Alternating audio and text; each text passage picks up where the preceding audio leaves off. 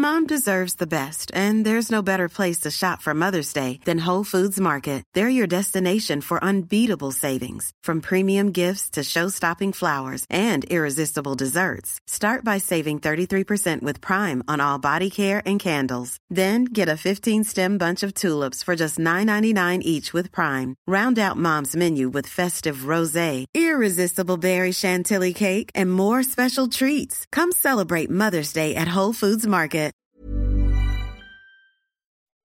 Oh, when I need a laugh, there's a helping people. With Tom Price talking to these funny people. He's asking what they find and they're telling the stories. Can somebody yell out the name of the show, please? It's My Made-Water Toaster. Oh, it's My Made-Water Toaster. Yeah, yeah, it's My Made-Water Toaster. Oh, toaster for my Lord, thank God, toaster. You ready? No. Yeah. It's My Made Water Toaster. Hello and welcome along. Today I'm joined by the fabulous comedian and presenter.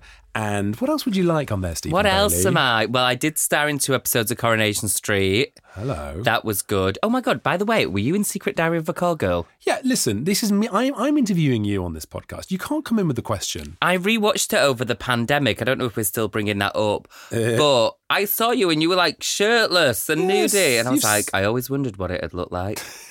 And now I know. Now you know. You've seen my sex face. What a job. What a job that was. That was a long, long time ago. And to be fair, I've talked about that before on this podcast. So I can't really go into it. I'll edit this bit out, guys. So listen, just so you know, listeners, don't edit it out. This is the bit I'll edit here and I'll come back and it'll be, you won't even notice we've gone away. Yes, I did it years ago. I had to get my arse out and everything. And I love Billy Piper.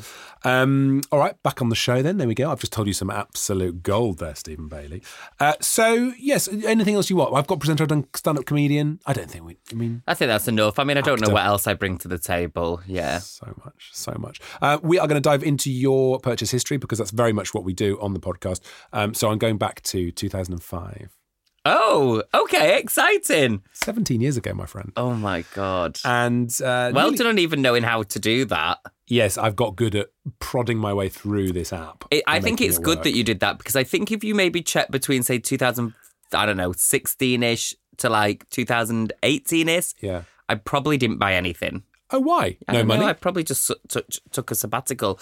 I have a weird thing with the internet and putting my details into the internet and corruption and internet hacking. I have a whole weird thing about it. And also with these like delivery drivers, I probably shouldn't name them, but the ones where they say they're going to turn up and then they turn up a month later or they say they've been. Oh, that's the worst. They've never been. So yes. I don't want things delivered to me. I'd rather go to a shop. So hang on, when you say you have a thing, right, is that you've got a anxiety about it or you've actually been hacked and you had experiences?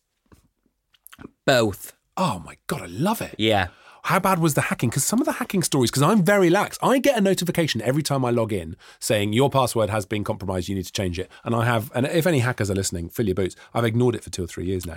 I would change it. I had a hacker during the pandemic, the worst time. I was trying to buy a house and apparently it was rife during the pandemic, during the lockdowns. The hackers were making bank. And it was someone in France, no idea how, and they kept taking money and bits of money. And then the banks did what they did, they refund you.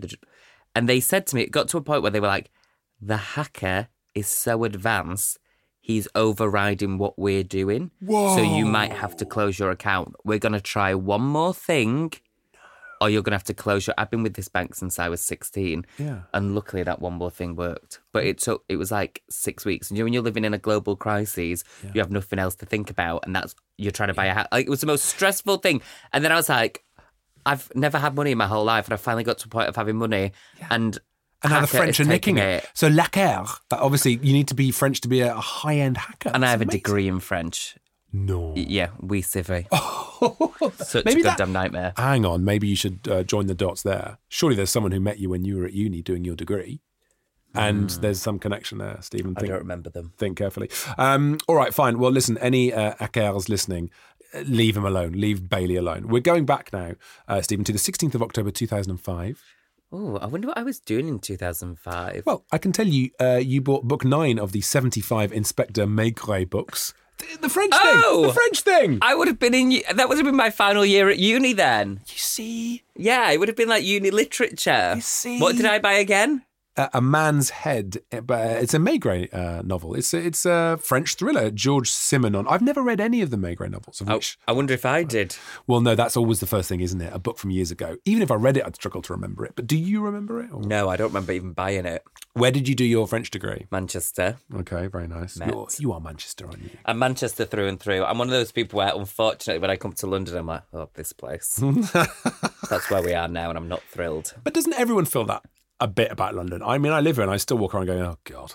Oh, London. You live here? I live in London, yeah. Where you lived in Wales? No, I do my radio show on Radio Wales. Oh, my God, you're such a con artist. Why is that not going to a Welsh person? I am a Welsh person. No, but like a proper one that had the decency to stay. How dare you? How dare you? How dare you bring up Billy Piper and then doubt my Welsh credentials? You're that person that's working class with a mansion. Please, don't insult me. I'm not working class. I know you're not. So you did your French degree at Manchester. Is that where you grew up as well? In Manchester? Yeah. Okay. And you still live there now?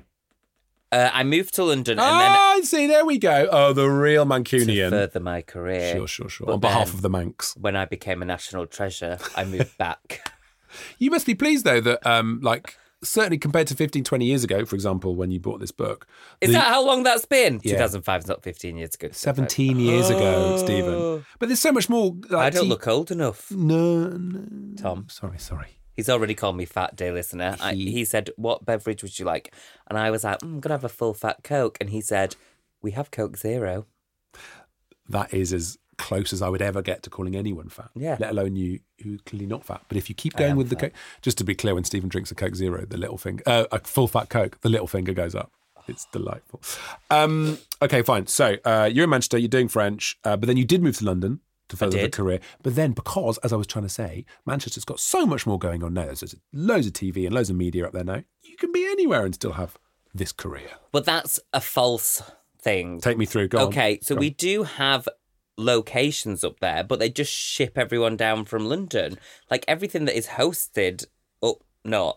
Like, for example, they film a comedy panel show up there, but they ship the comedians in, even though... And you never see any producers at, say, the Frog and Bucket trying to discover a new northern talent. No, the execs don't go past Zone 2, do they? The execs do not leave London and that for whatever reason don't want to work past 7. There you go. Execs, if you're listening, like they'd be listening. All right, fine. So we're in 2005. You're at uni. What else did I buy? Well, we've got this. Totally Charmed, Demons, White Lighters, and God. The Power of Three. This is from the Smart Pop series. I am a bit embarrassed, but only because it's not an official bit of Charmed merch. This is unbelievable. So I really loved it. Is a book, and it's got it looks like a tabloid front page with Totally Charmed, Power of Three Can't Vanquish Clogged Drain, The Halliwell's Plumber Tells All. Tell us about Charmed then, please. I love Charmed so much. That. So why? How many things have I bought? No, just this book in itself. £4.37. Yeah, that's a lot for a student. 2005, mate. Buy a house for that. So I love Charmed. Yep. TV series. Yep. 3 Powerful Witches. Saved the world, but also believed in love, family, and friendship. Yeah. And I thought I was one of them. Nice. And they're the reason I actually decided, them and Holly Willoughby are the reason I decided to follow my dreams and not just become a translator, which there's nothing wrong being a translator. If anything, they'll be richer than we'll ever be. But it's the reason I was like, no, Stephen, go and find the razzle dazzle. You were inspired by Charmed to go and hit this incredible media career that you've had. Yeah, well. Wow. So we've got Charmed to thank. But it's funny how shows like that have an impact. Like, I love magic, I think, because the world, I think, is actually quite sad if you look at it properly. Magic is the sand we can bury our heads in. Whereas if you look it through the I don't know, what's the word? Prism. The prism. Love that word. I've been using prism a lot recently. Yeah. It's a good one. If you look it through the prism of magic and anything is possible if you just believe. That's good. Then you're going to have a nicer life. Because even if it is bullshit, what a nicer way of thinking. Yeah. Than your negative ways, Tom. And my negative ways, famously. In a way, also, magic is nice because you can sort of, if you don't, maybe you choose not to go for the religion element, but you still want something a bit ethereal. Also, lean on magic. Lean hard on magic. I read something, and I didn't think about it at the time, but I read something recently because I still love Charmed, and I watch it. Whenever I feel a bit sad, I just go in and be like, oh, just watch a little ep. Yeah. And I watched one yesterday. I did. I watched season 6, episode Witchstock, where they go back to the 70s, where it was all like flower power and stuff, and they meet their grandmother when she was younger. Anyway, what was my point about that? Oh yeah, but I read this article about Charmed where it was like a lot of gay men preferred Charmed to Buffy. Go on. Because of, 1, obviously like the camp, 2, the dress up, but 3, the things of going like, you've got these adult women that are keeping a secret to protect themselves and stuff like that. They really dig deep into it. I mean, I only like lightly read it, so I'm probably not doing it justice. But I was like, oh, that's an interesting read. But that would explain it. That's an interesting way into it. And a lot of, I know, like I speak to a lot of people and they're like, what is Charmed? But then when you speak to the gays, everyone knows what Charmed is. And most have a favourite sister. What? There's another... I feel like that happened a bit with Doctor Who, didn't it? Or certainly with Torchwood. Well, Torchwood was very homosexual. Yeah. Spike from Buffy was in that. Yes, he was. But it's interesting, isn't it, how... so you didn't know that at the time. You just liked it. It wasn't like you watched it and thought... No, I didn't overthink it. But then when you think about it, you go... Oh, that explains it. And like Forbidden Love, that was the other thing, because it was like Phoebe fell in love with a demon, Cole. Right. 2 things there. Cole was really hot and they've had him shirtless often, so that's probably why gays liked it. But Excellent. Also Forbidden Love. Yes. Excellent. It's good stuff. Remember, this was the 90s. This was a different... Well, I mean, this was 2005 when you bought this. When did Charmed first 98 drop, then? 98 to 2003. Have you thought about doing a podcast about Charmed, or does several hundred already exist? I'm not going to lie. Yeah. Me and my friend were going to do a rewatch podcast, but then the Charmed ones themselves have done it, so we're not going to compete with that. They're going to get a lot of listeners. I need your finger, please. You've got to reopen your phone. I thought you were just giving it me back because you were done. Thank you so much. That's how I would finish the podcast. I just He said it goes up to an hour.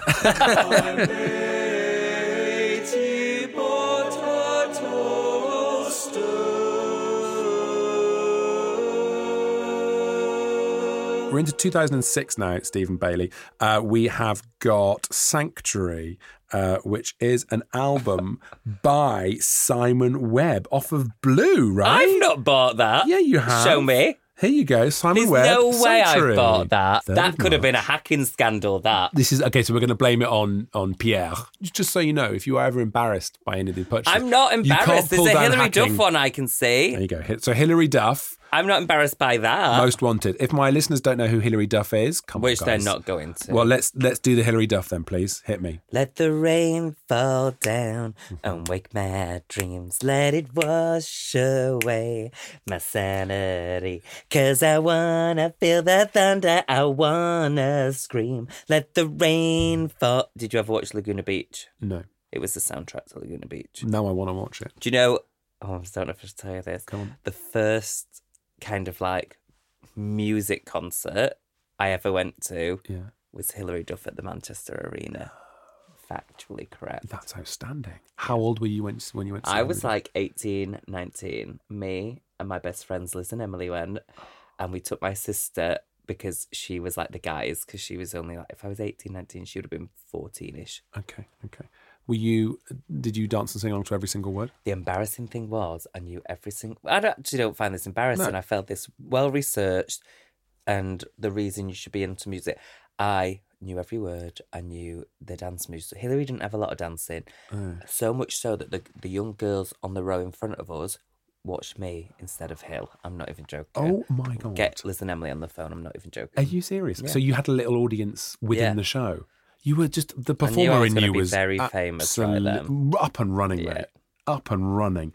What? But Hilary Duff, like, how did she get famous? What was her thing? She was Lizzie McGuire on Disney. Okay. Hey now. Yes, okay. This is what dreams are made of.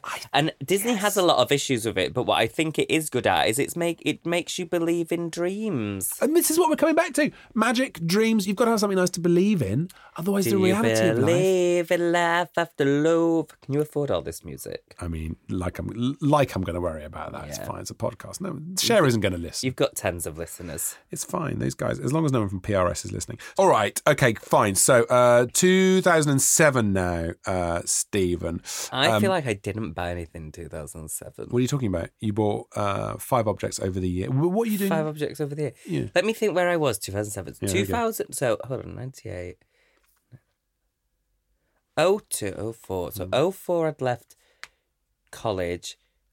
So then 05 is year out. So I might have been second or third year of degree here. Oh, right. So, okay. So we're still at university. You're still in the safe bubble. So the earlier ones might have been like tail end of college. Okay, fine. And this will be like, this will either be my second year of uni or just as I was about to do my year abroad in Perpignan.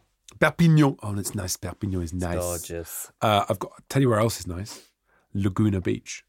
Oh, I bet it was Perpignan then. Did I buy the DVDs? Laguna Beach on DVD. Yeah, I'm not opposed to this purchase. Now, come on, talk to me about Laguna Beach. Let's tell us about this, please. Do you know what it is?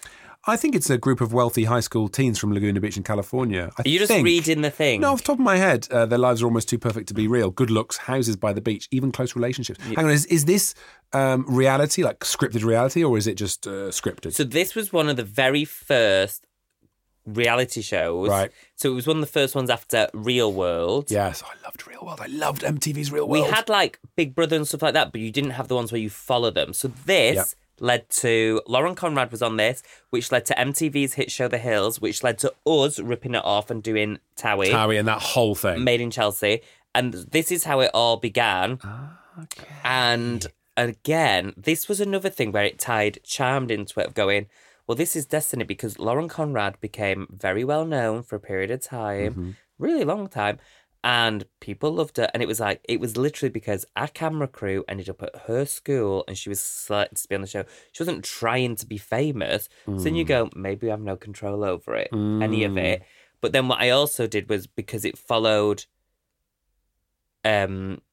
her journey from Laguna Beach to the Hills and her fashion career. And obviously at the time we didn't know about constructed reality because it was one of the first ones. Yeah. So you literally believed it. But I think it was good at the time because I'm the same age as Lauren Conrad, both born 86. Thank you. Okay. She's a few months older. But I thought it was really good to see young adults trying to navigate the world and do experience. And so, yes, they were rich, so it's slightly different. Yeah. But it wasn't kind of like when you watch The Real Housewives where it's wealth. It was kind of like they have a Mercedes and they can afford an apartment in Beverly Hills. But apart from that... But that's actually really interesting, isn't it? Because the Real Housewives thing, they've all landed. They've got their wealth. They've achieved. So let's just see them sort of, you know, like pigs wallowing in the wealth. Yeah. Fine, but not as interesting and not as... And it was interesting to see going, you know, the best friend Lauren, for example, started The Hills with. I know that's Laguna Beach. Sure. But the best friend, they fell out and they never made friends again. But you do have friends like that where they're your friends during your teenage years and then you never see them again. But that's why I loved watching The Real World back in the 90s because I'm a little bit older than you. And you're a lot older. 6 years. And I remember, but also spiritually, 20, 30 years older. I remember watching that and thinking, oh, look, this is what the next stage of my life is like. Yeah. I'd never put my finger on that before. That's exactly why we love certain bits of reality TV. So even stuff like Towie, people are so dismissive of it, but people use that as a crutch because they want to watch people navigating problems which they're going to have in their life. The problem is, like, I actually narrate a reality show now. I narrate Fern McCann First Time Mum on ITVB. Oh my God, you're so busy. I'm really not. I wish I was busier. Such a busy ITV. But I always say to the team on that one, the reason I love it is because they pay you. Well, that, but also it's very real still. Yeah.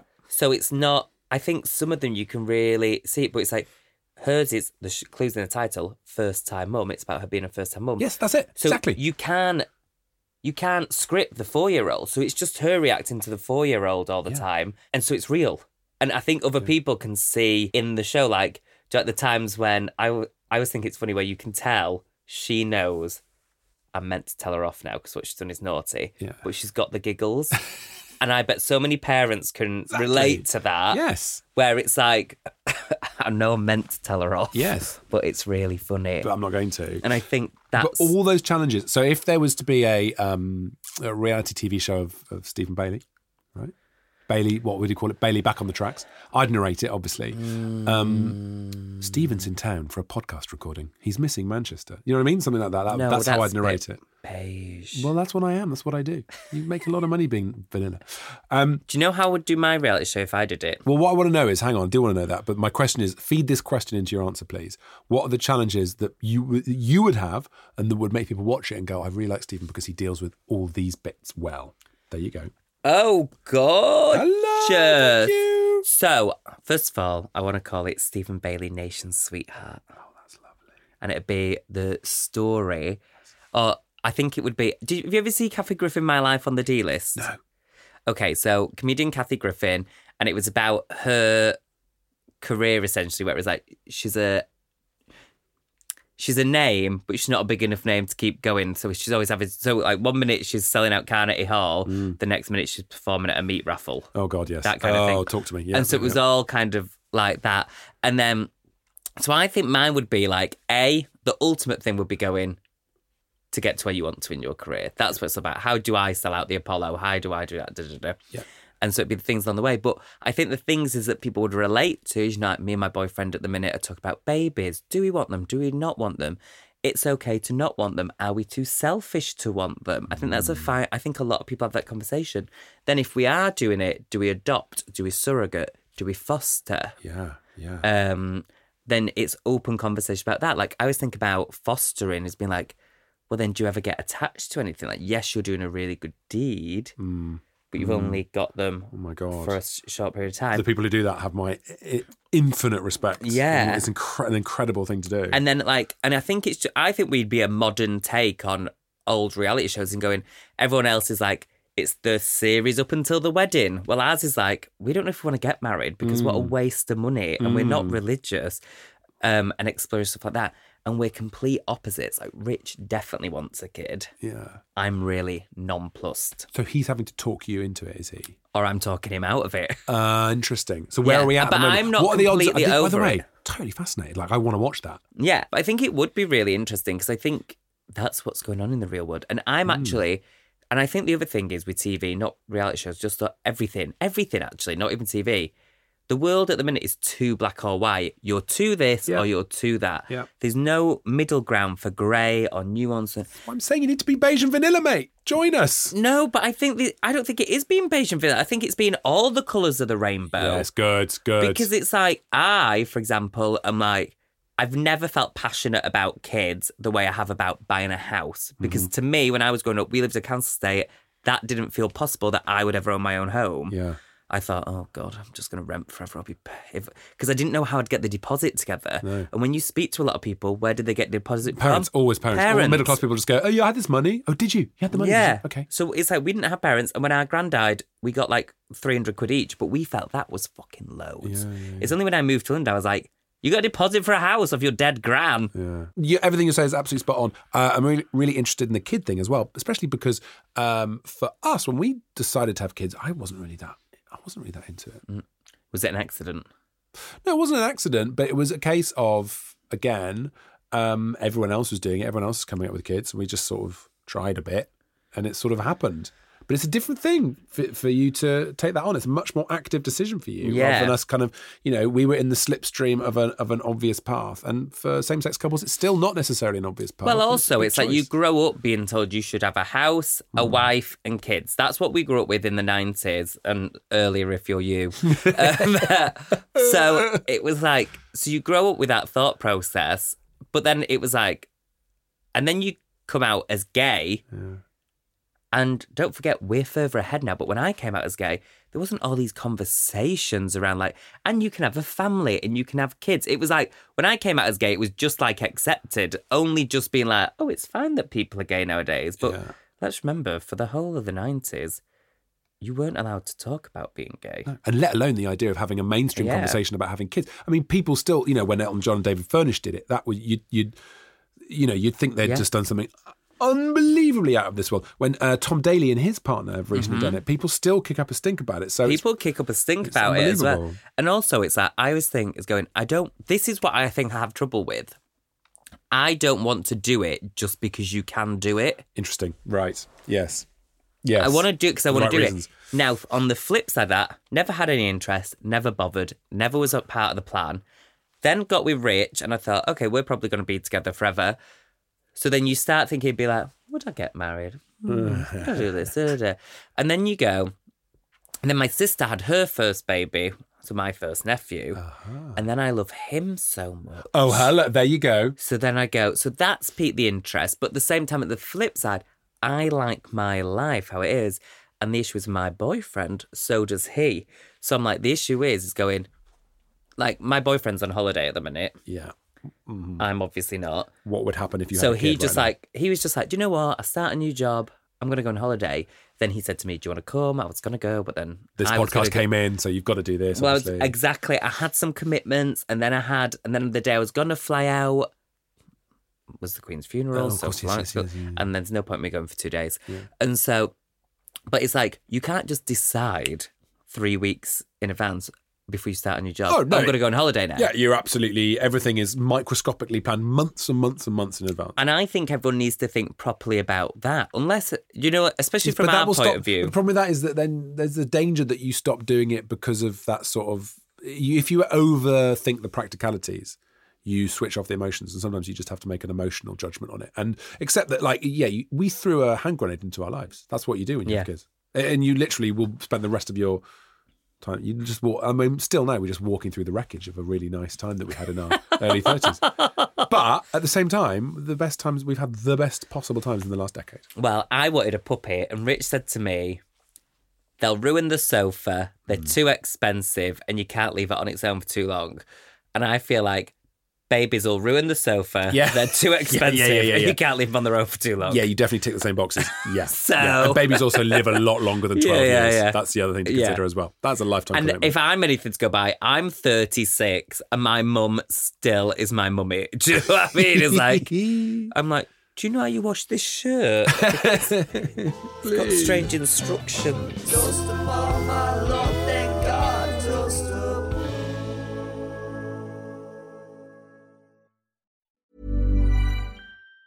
Even on a budget, quality is non-negotiable. That's why Quince is the place to score high-end essentials at 50 to 80% less than similar brands. Get your hands on buttery soft cashmere sweaters from just $60, Italian leather jackets, and so much more. And the best part about Quince, they exclusively partner with factories committed to safe, ethical, and responsible manufacturing. Elevate your style without the elevated price tag with Quince. Go to quince.com/upgrade for free shipping and 365-day returns. Hi, I'm Daniel, founder of Pretty Litter. Did you know cats tend to hide symptoms of sickness and pain? I learned this the hard way after losing my cat, Gingy. So I created Pretty Litter, a health monitoring litter that helps detect early signs of illness by changing colors, saving you money and potentially your cat's life. Pretty Litter is veterinarian developed, and it's the easiest way to keep tabs on your fur baby's health right at home. Go to prettylitter.com and use code ACAST for 20% off your first order and a free cat toy. Terms and conditions apply. See site for details. We're moving on now. We're going to skip on ahead to 2010. Okay. Okay, you happy with that? 3 things. I mean, again, 2010, where was I? I think I just moved to London. Okay. I wouldn't be surprised if there was something maybe go on. Comedic. Well, no, actually, you've only bought 3 things. You bought what would I have bought in 2010? 2 seasons of The Hills. Well, we've done that conversation. Done that, exactly, and that's why the silence was there. See above, guys, see above. See above. And then Sweet Little Lies, an L.A. Candy novel by Lauren Conrad. There's a lot of Americana in your stuff. And also, what is L.A. Candy? Well, L.A. Candy is the first novel from Lauren Conrad, star of The Hills. Oh, my God. She became a novelist. You really go, when you go for something, you go for something. And I still love Lauren. Yeah. And I still love Hillary. But this is interesting, isn't it? Like, you like an idol. You like having someone who you can, like, you know, worship and buy all the stuff and, you know, follow all their stuff.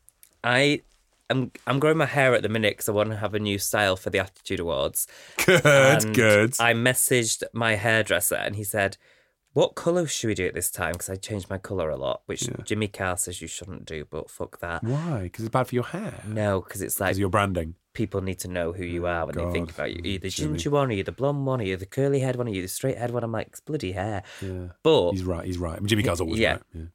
But he didn't say it to me. I've heard that secondhand. But I sent my hairdresser a picture of Lauren Conrad because I was like, I want this colour blonde. There you go. See? constant inspiration. Yeah. All right, so obviously we've established that you like The Hills, you like Lauren Conrad's. Okay, this is great. This is 2010. We're going to skip on ahead then. We'll go into 2011, see what we can find in 2011. 2011 is the year I started comedy, so that'd be interesting if there's something comedic there. Well, I can tell that because you're completely broken. You've only bought one thing. What have I bought? You have bought Kathy Griffin. There you go. Official book club selection. Official book club selection. A memoir, according to Kathy Have you ever Griffin. read it? No, but I want to. This looks brilliant. It's got very high reviews.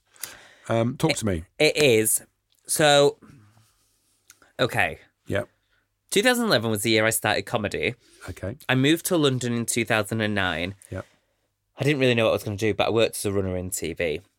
Okay. And I was always like, this isn't what, like, I want to be Holly Willoughby. I want to be in Girls Aloud. Like, I want to be Lauren Conrad. Like, I didn't move here to be a runner in TV, do you know? But we were meeting loads of celebrities. Yes. And I was a runner. Do you remember on T4, on Yes. Channel 4? Yes. So I was a runner on that. And they were screen testing new presenters. Hello. So I was like the funny one in the office. So they were like, you should have a go. So I did. And I didn't get the job. But they said, actually, you were very funny and charismatic, but you need to learn to look in the camera. Like, have you ever performed? The old eye contact. And I was like, well, I've never performed. I've never been in front of a camera or anything like that. So had you done any theatre or anything at school? Nothing, or none of that stuff? nothing, Oh my God. Apart no. from, obviously, there was that concert where you danced and the people in front of you watched Oh, you. yeah, but that wasn't like my performance. That was just like me. You know. I didn't enter, the school bully made me enter the talent show Interesting. as his Wow. Cohort. Oh, yeah. Right. I'm not Debbie gonna McGee to lie. his Paul Daniels. The bully, terrifying. Everyone was scared of him. Yeah. I'm not even making this up. He did Aqua Barbie Girl in the talent show. He was Barbie Girl. He made me be Ken. Wow. But he was heterosexual. Mhm, sure. No joke. Bumped into him in a gay bar years later. Oh, I love it. Oh, my God. I love when stereotypes are real. You must have been, when you saw him in that bar, you must have been like, I fucking knew it. Yeah. I fucking knew it. That Yeah. explains everything. And was he like, yeah, of course. Like, He was basically just like, hey, I think he tried to get off of me, but he had brown teeth, so I wasn't interested. And then, what was the point about that? Oh, yeah, about so I the never eye contact. performed. And so, right, okay. so then the guy's like, you've got something because you've got a natural personality and you've got natural warmth, and not Yeah. many people do have that. and that's really difficult. There's loads of people who can make funny jokes, loads of people who can act, but having the natural funny warmth. They said you don't have the confidence. And I was like, I think I'm quite confident. And they were like, no, but to like stand in a room, everyone be quiet, and you talk down a barrel of lens, you didn't have the confidence to do that. Right. So you should think about it. And they said to me, and I remember this conversation, plain as day, they went, you should go and do stand-up comedy. And I went, fuck that. You should go and do stand-up comedy. I'm not going to do that. And I remember like ranting out a thing, being like, I'm not going to do stand-up comedy. I went up to the receptionist. I was like, they told me I should do fucking stand-up comedy. And I had a rant about it for like a week. And I was working on The Right Stuff on Channel 5 at the time. And I remember the next day saying to my friend, T4 told me I should do fucking stand-up comedy. I don't want to do stand-up comedy, Matthew. And he was like, well, you are funny. And so you said that to Matthew Wright. Yeah. So have we got Matthew Wright to thank for the career of Stephen Bailey? This is a remarkable blame. exclusive. Depends if... or indeed write letters to. Depends, yeah. I never liked you in the first place, Wright.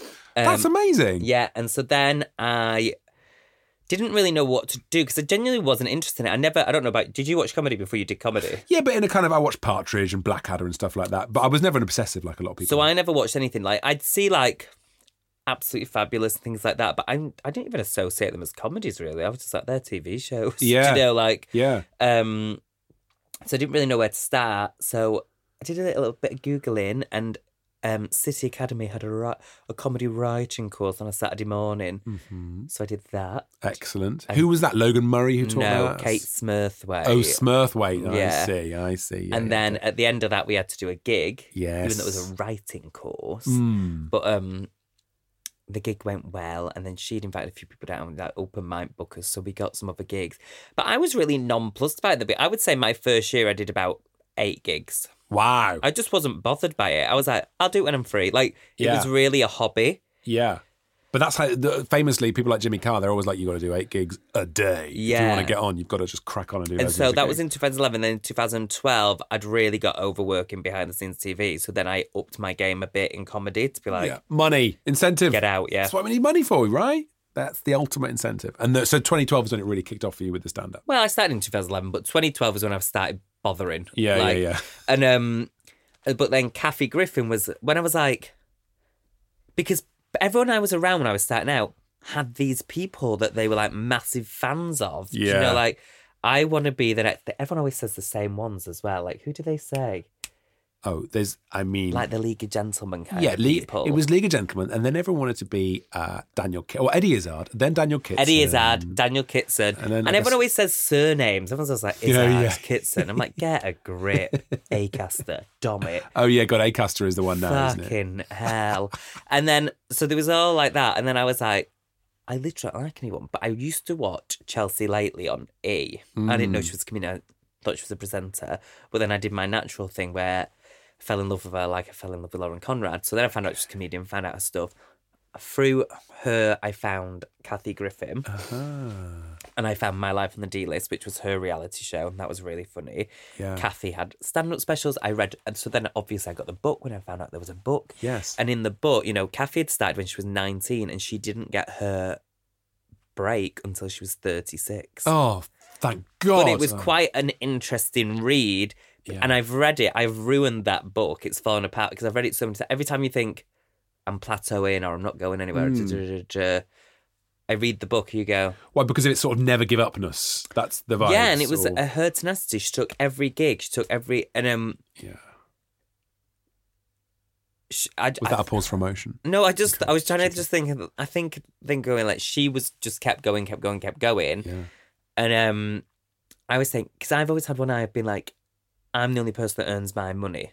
Do you know what I mean? Like, I can't borrow 100 quid off my mum and dad. Mm-hmm. They don't have it. Yeah. So I was always very wet. So it was like, for the first... I did not quit my job until 2016 because I couldn't afford to. Yeah. So comedy always took a backseat until 2016 because it was like, you don't pay my bills. So I remember people used to get like mad if you were like pull out, and it's like, yeah, but I've got to be here 12 hours a day. Yeah. You've got 15 comedians on doing 5 minutes for free. One, I don't affect your show. Yeah. And two, if I do affect your show, you should pay me then. I'm guaranteed to show up. Yes. It's absolutely spot on. That's and the number called of people, business. And the number of people as well, and it's hard for me because I'm the absolute definition of this, who, and for me it was in the noughties, I would float along with gigs because I would, I could borrow money off my mum. That middle class thing of saying, I don't need to get a job just yet. Yeah. Changes completely, which is why comedy especially becomes so full of the same sort of middle class people. And they do a lot of toxic things, I think, as well in this industry. Where it's like, let's name the hardest working comedian. And it's like, well, how are you measuring it? Because I remember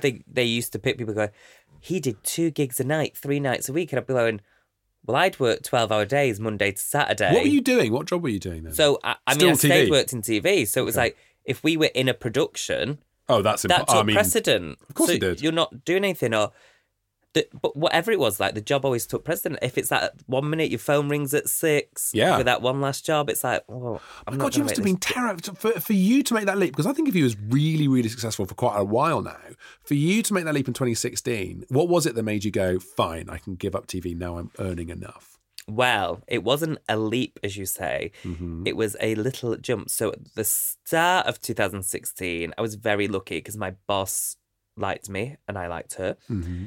And she allowed me to go part-time and look after the edit suites, which meant you needed to kind of be contactable, but it was a lot more paperwork-based jobs. Yeah. So they were like, do mornings. It wasn't crazy hours of being on the phone. It wasn't the crazy hours anymore. Things are going wrong, putting out fires. And so it was a bit more like that. So I was able to go down a little bit. And then, so it was like I was a part-time comedian and part-time that, which I had a full-time wage. Yep. And then when I was able to fully quit was Katherine Ryan invited me on tour with her.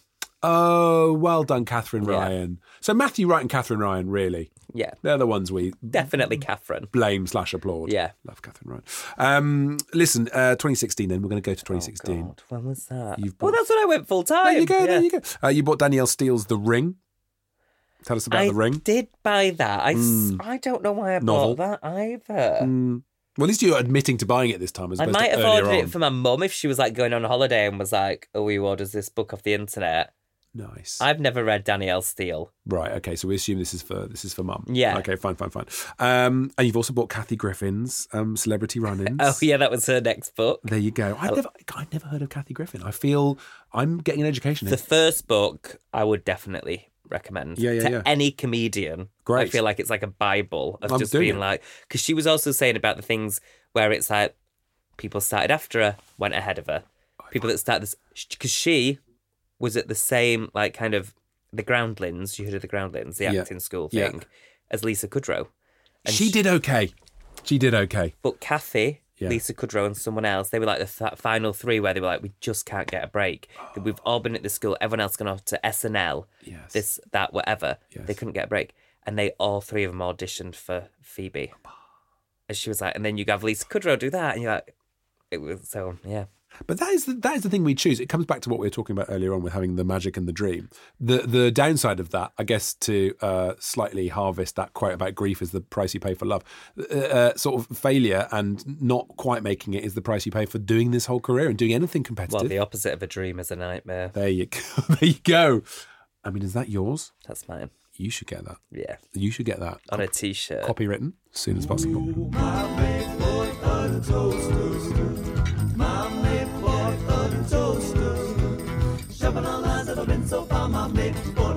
Here we go. We're going in 2017 now. I feel like this one I had a break. Look, listen, all you bought one thing. Go on. 20th of February 2017. Real Techniques Core Collection Kit. Oh, makeup brushes. It's makeup brushes. That would have been because I would say actually around that time was when I started feeling brave enough to wear makeup on stage. Oh, and I interesting. only wear Okay. a basic face. Like, Yeah. But obviously it's always like makeup's for girls and da-da-da-da-da. Yeah. But it was at that point I was like, fuck that, I want to look good on stage. So I bought I have this makeup artist I use called Nicole. Whenever I'm allowed to pick a makeup artist, I always pick her. But there's times, obviously, when we're just doing gigs and things like that. And I was opening for Catherine, who always looks beautiful. Yes. And I was like, well, I want to look amazing as well. And so Nicole taught me how to do my own face the way she did it. And she bought me the brushes. Oh. Well, she didn't buy them, but she told me which brushes to buy. And was that quite a liberating thing then, to be able to go on stage with makeup on and feel? Because you've got to feel really good about yourself. Yeah. This is why you've got to wear good clothes when you go on stage. And Well, I always say, if you went and saw Little Mix or Girls Aloud and they just went on in jeans and a T-shirt, hair shoved up, you'd be pissed off. It's all part of the package is what they're going to be wearing, what they're going to look like. And I feel like just because we're comedians, that means we should be skanky. But also, just because we're men, doesn't mean we can't wear makeup. We should cover the spot on our nose as well. Oh my God. Right. The part of my brain that makes spots is connected to the part of my brain that gets work. Yeah. I swear to God, my forehead is an arsehole. My forehead, when it knows there's gigs coming up, it does horrendous things. So you're looking quite clear right now. Absolutely. If you see me and I've got a good complexion, if He's you're listening, unemployed. Oliver, my agent, if you're listening, you need to get my forehead spotty as soon as possible. So 2021, there's a few bits and bobs. What's 2021 then? Well, 2021, you have bought. You've bought. The domesticity here. Oh, I think I know what I bought on 2021. Let me tell you. Did I buy an Audi? We'll get to that. You've bought a radiator cover, a radiator cabinet. I bought a house. Yeah. Look at that. This is so showbiz. I love this. So you bought the house Yeah. in 2021 in Manchester? Yeah. Okay. And tell us about 2020 that. I bought it. Okay. And then why did you buy a cover for the radiator? Just to make it look all nicer. Nice. And does it look good? Is it good? Yeah, it's gorgeous. Got like a little mirror above it. Oh, nice. Candles, pictures. Are you very, do you have a lot of home pride? Are you very kind of just I'm very, you can tell we grew up with nothing because like my boyfriend, his house is like a shit tip. I love you, Rich. But he never puts anything away. And my house, it's immaculate. It's like everything has a place. Like we painted it ourselves. And when summer comes, I'm going to get professionally painted because I can't bear it. I want it to look like, do you know when real painters doing it, it looks like paper, but it's not. Oh, yeah. I want it to look like that. That's sort of, what is it, like matte? Don't know what it effect. Do you get that a lot where you sit there and look at your house and you're like, I have done some showing off for money, and now I have this. It must be quite satisfying. I'll tell you what it is. It's the first time, probably since about 2010, so 10 years, where I felt like safe and secure and settled. And it's done wonders for my anxiety. Because even if you have the things going, if the boiler goes, oh, fucking shit, that's not cheap. Or, you have those things to worry about. Yeah. But it's like, I feel like I have a home rather than just like, right, well, I can't afford to live in this one anymore, so we need to find a cheap one. How it is when you're renting, you're in London, or you can't get anything sorted. And Safety. Just like a feel rock. Safe, yeah. I feel like, and what's nice about it is going, because I was like, I wonder if I'll be scared. What, buying a house? But not just buying a house, but like being in it and stuff like that, because it's my house. Me and Rich own separately.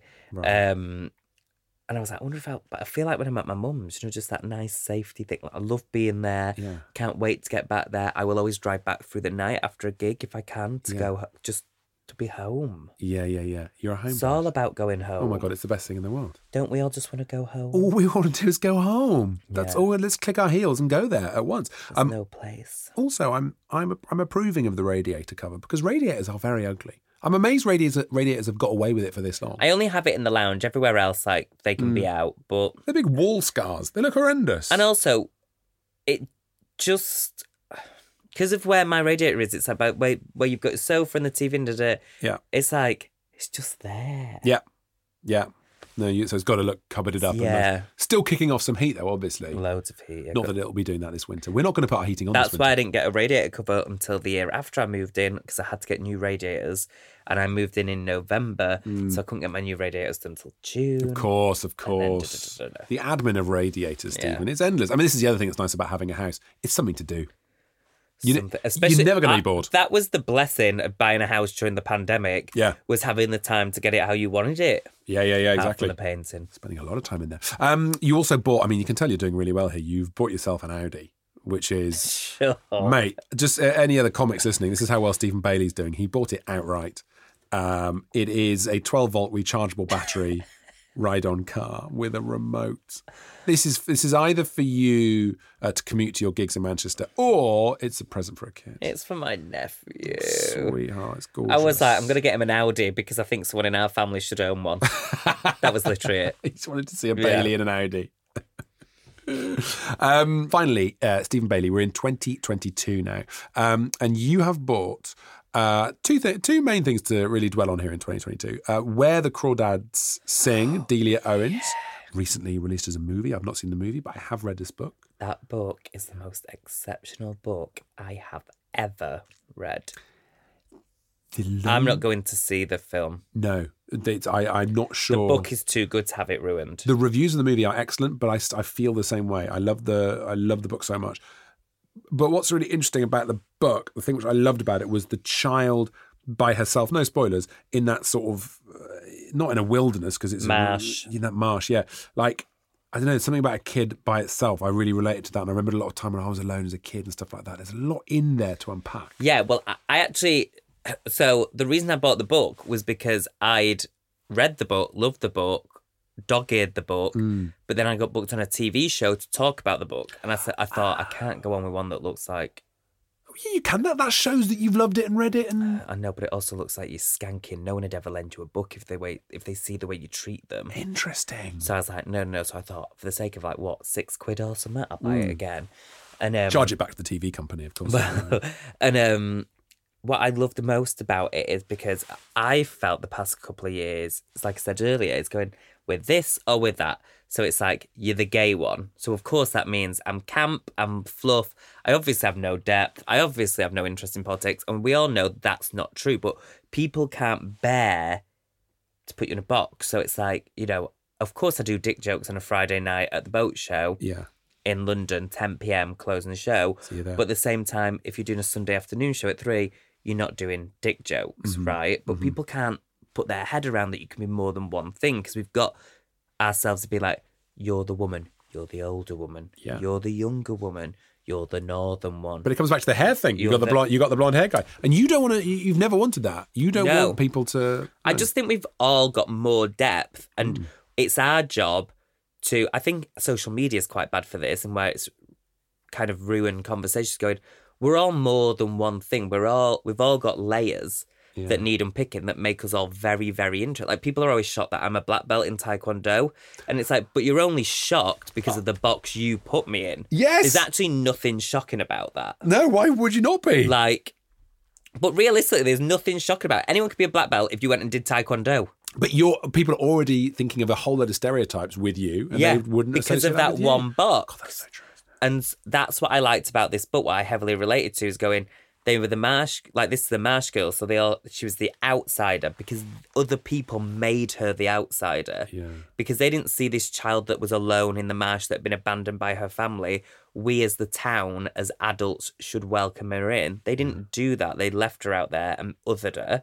Yes. Heavily relate to that. Yes. And then also it's like, they thought she was like this thick, skanky thing in the marsh, and it's actually, that's how this one town knew her. But then the big city, no spoilers, saw her as something else, and she actually ended up having a prestigious job that we didn't know about. Yeah. So it's like so it was also that thing going, well, one person can see this way, but these people that don't know you can see you another way. Yeah. They're willing to get to know another side of you. And also it comes fully back to Charmed, which we started off the show with, which is you always know what your inner secrets and your inner feelings are, and you have to keep them from the rest of the world, maybe. But you know what that is deep down. Don't let them define you. Yeah. You have to do it yourself. Oh, my God. I know. I'm actually surprisingly deep. From where this started with the full fat coat. No, but it's interesting. What I love about you, Stephen, is that you're right. It's not surprisingly deep, but that thing of... a lot of the stuff you've bought, you know, all those sort of structured reality shows, we have got a real problem in this country, especially America, not so much, of dismissing stuff that's seen as pop culture and disposable and doesn't really say anything, doesn't really make a statement. It's like, well, no, if it's popular and successful, by definition, it's doing something. Yeah.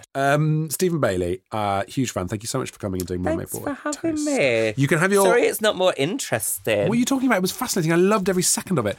Oh. We know so much more about you now. We know about your radiator boxes. Yeah. We know about, books that you like to read. Lauren Conrad, Kathy Griffin. Yeah, exactly. We know about the Kathy Griffin thing. That was really helpful. Your phone is covered in my cold. I'm going to go and what is it called? Disinfect it. Anti-bac, mate. Thank you for coming on My Mate Bottle Toaster. Everyone can follow you at once, please, Stephen. How can we find you on social media? Instagram, probably, babe. There you go. Stephen Comedy. Stephen Comedy. Stephen Bailey, thank you for coming on My Mate Bottle Toaster. Thanks for having me. Gorgeous. That was great. Thank you. Oh, another wonderful episode. Could you hear I had a cold? Did you spot that? Well done. Sods about the sniffling, guys. Absolutely gross. Thank you so much to Gramercy Park Studios, who hosted us for this recording. If you are recording podcasts and you're looking for an excellent space in the centre of London town, I cannot recommend these guys enough. Gramercy Park Studios. They're on Great Pulteney Street. Really, really great studios. Top guys. Everything sounded lush. And the tea was to die for. Thank you, team. And of course, thank you to the fabulous Stephen Bailey for being such a great guest. There's extra bits that have been cut out of this episode that you can get at patreon.com. Or is it Patreon? I don't know. Patreon.com/toasterpod. You can join for as little as £3 a month, support the podcast, ad-free episodes, extra content, bonus bits, blah-de-blah-de-blah. You know how it works. So if you want to get into that, feel free to. I mean, I say free, it's like I say £3 a month. Next week, I've got the wonderful Amanda Owen, a.k.a. the Yorkshire Shepherdess. You may have seen her on Channel 5. She's absolutely ace. She's going to be joining me and fessing all via her Amazon purchase history. Until then, take care. All the best. Kind regards. Thanks for coming. Patreon.com/toasterpod. Mom deserves the best, and there's no better place to shop for Mother's Day than Whole Foods Market. They're your destination for unbeatable savings, from premium gifts to show-stopping flowers and irresistible desserts. Start by saving 33% with Prime on all body care and candles. Then get a 15-stem bunch of tulips for just $9.99 each with Prime. Round out Mom's menu with festive rosé, irresistible berry chantilly cake, and more special treats. Come celebrate Mother's Day at Whole Foods Market.